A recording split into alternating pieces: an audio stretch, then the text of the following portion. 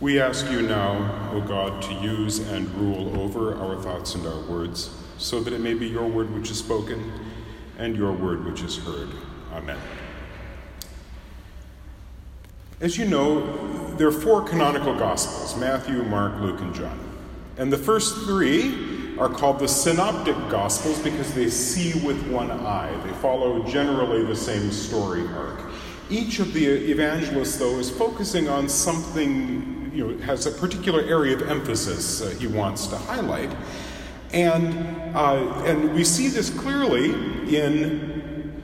if we compare the reading we just heard, the Beatitudes as they appear in Luke, with the Beatitudes that are perhaps a little more familiar to us from Matthew's Gospel.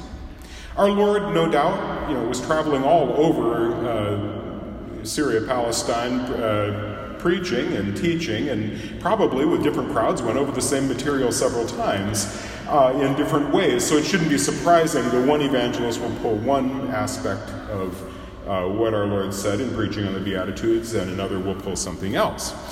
But the two emphasis of these 2 very different Gospels are clear.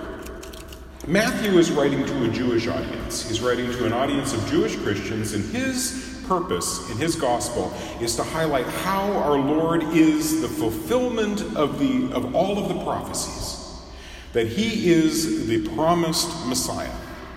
And so St. Matthew arranges a lot of our Lord's sayings into 5 large sermons that are spaced throughout the gospel, and interspersed between them are stories of the miracles that he performs. 5 great sermons because there are 5 books of Moses.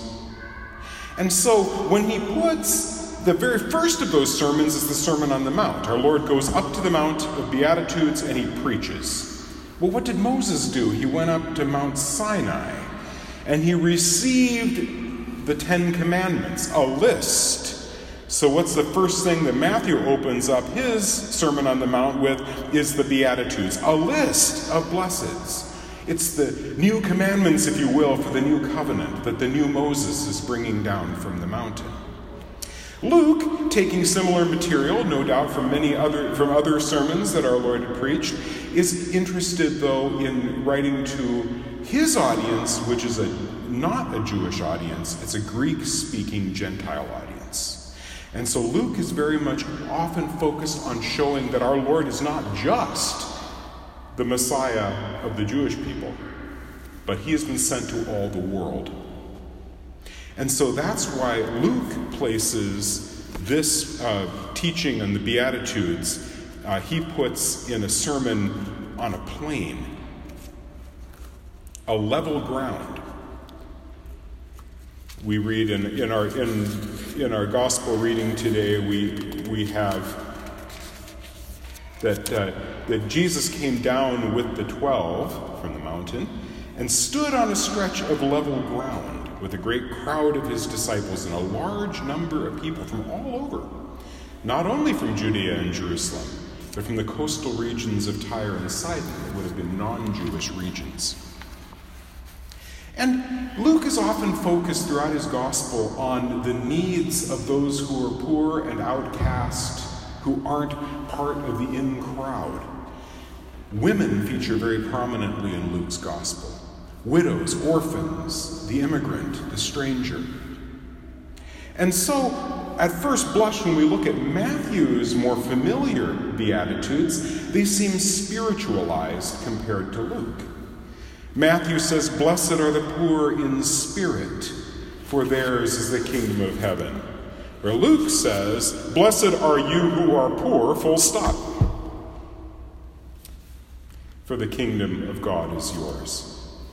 And where Luke says, "Blessed are you who are now hungry," with no qualification to it, Matthew says, "Blessed are they who hunger and thirst for righteousness, for they will be satisfied." But these, while they appear to be different areas of emphasis that our Lord, through these 2 evangelists, is presenting, are really saying the same thing. Because where Luke is certainly talking about, and he balances the Beatitudes with woes, and notice how they parallel each other exactly. Luke has Jesus say, "Blessed are you who are poor, but woe to you who are rich," a few verses later. "Blessed are you who are hungry now," but a few verses later, "Woe to you who are filled now." "Blessed are you who are now weeping," he says. "Woe to you who laugh now. Blessed are you when people hate you. Woe to you when all speak well of you." Balancing out. But when, we find it so easy, I think, especially when we are fat and comfortable, as we certainly are blessed to be in this country, to rely upon our own resources and forget that we really are needy, that we really are hungry, that we really are poor and in need of God's graces. And if we rely on ourselves, or sometimes we'll transfer that to somebody else, we'll rely on somebody else, we'll set up a hero, or we will put our confidence in a political party, or in some other aspect of in some other, we'll impose our trust into something else. That will fail. We are not self-sufficient. We do not feed ourselves. We are not capable of being the source of our own joy. And if we put all of our confidence in the things of this world and the things of this life, we will not be satisfied. Woe to you who are filled now, for you will be hungry. Woe to you who laugh now, for you will grieve and weep. We see some of this in a kind of a parallel in our very first reading, didn't we?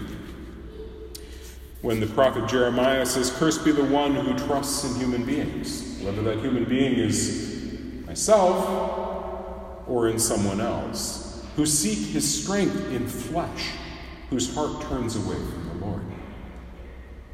He's like a barren bush in the desert that enjoys no change of season. Dead. But blessed is the one who trusts in the Lord, who hopes in the Lord. He is like a tree planted beside waters that stretches out its root to the stream. When it fears not the heat when it comes, its leaves stay green in the year of drought. It shows no distress. Oh, that years of drought will come. We're promised that. Our Lord says, "Blessed are you when they insult you and persecute you, and utter every kind of evil against you falsely because of me," in Matthew. And Luke says exactly the same thing in his gospel. "Blessed are you when people hate you, when they exclude you and insult you and denounce your name as evil on account of the Son of Man." Of course, notice that it's on account of him that we will be hated and excluded and insulted. It's our own fault if it's on account of us. And we're perfectly able to say, "Oh, I've got a martyr complex. I am being punished. I am being persecuted because of my faith," when really I'm being excluded because I'm a jerk. But we should expect to face difficulty in the Christian life. Anyone who tells you that the Christian life is going to be easy is not teaching you the gospel of Christ. It's going to be difficult. But the point is, if we put our confidence in him, when we are empty, when we are thirsty, when we are hungry, he will fill us. We will be like that tree planted by the water. Yes, it may be a drought and all the other plants have turned brown and are dying, but that tree has a deep root into the water and it flourishes. That is what our Lord wants from us, to put our confidence in him so that we can flourish even when those times of difficulty come. Because they will come. Our faith will be tested. There may be something in our life that will hit us with a gut punch. Someone in our family perhaps betrays us. Something happens when we lose our job, or we find out we've got cancer. Those times of difficulty are going to come. And what's going to get us through them, is if we have deep roots. Deep roots, because our confidence is in the Lord. And even as remarkable as it seems, in those difficult times, our Lord says, rejoice and be glad. Rejoice and be glad.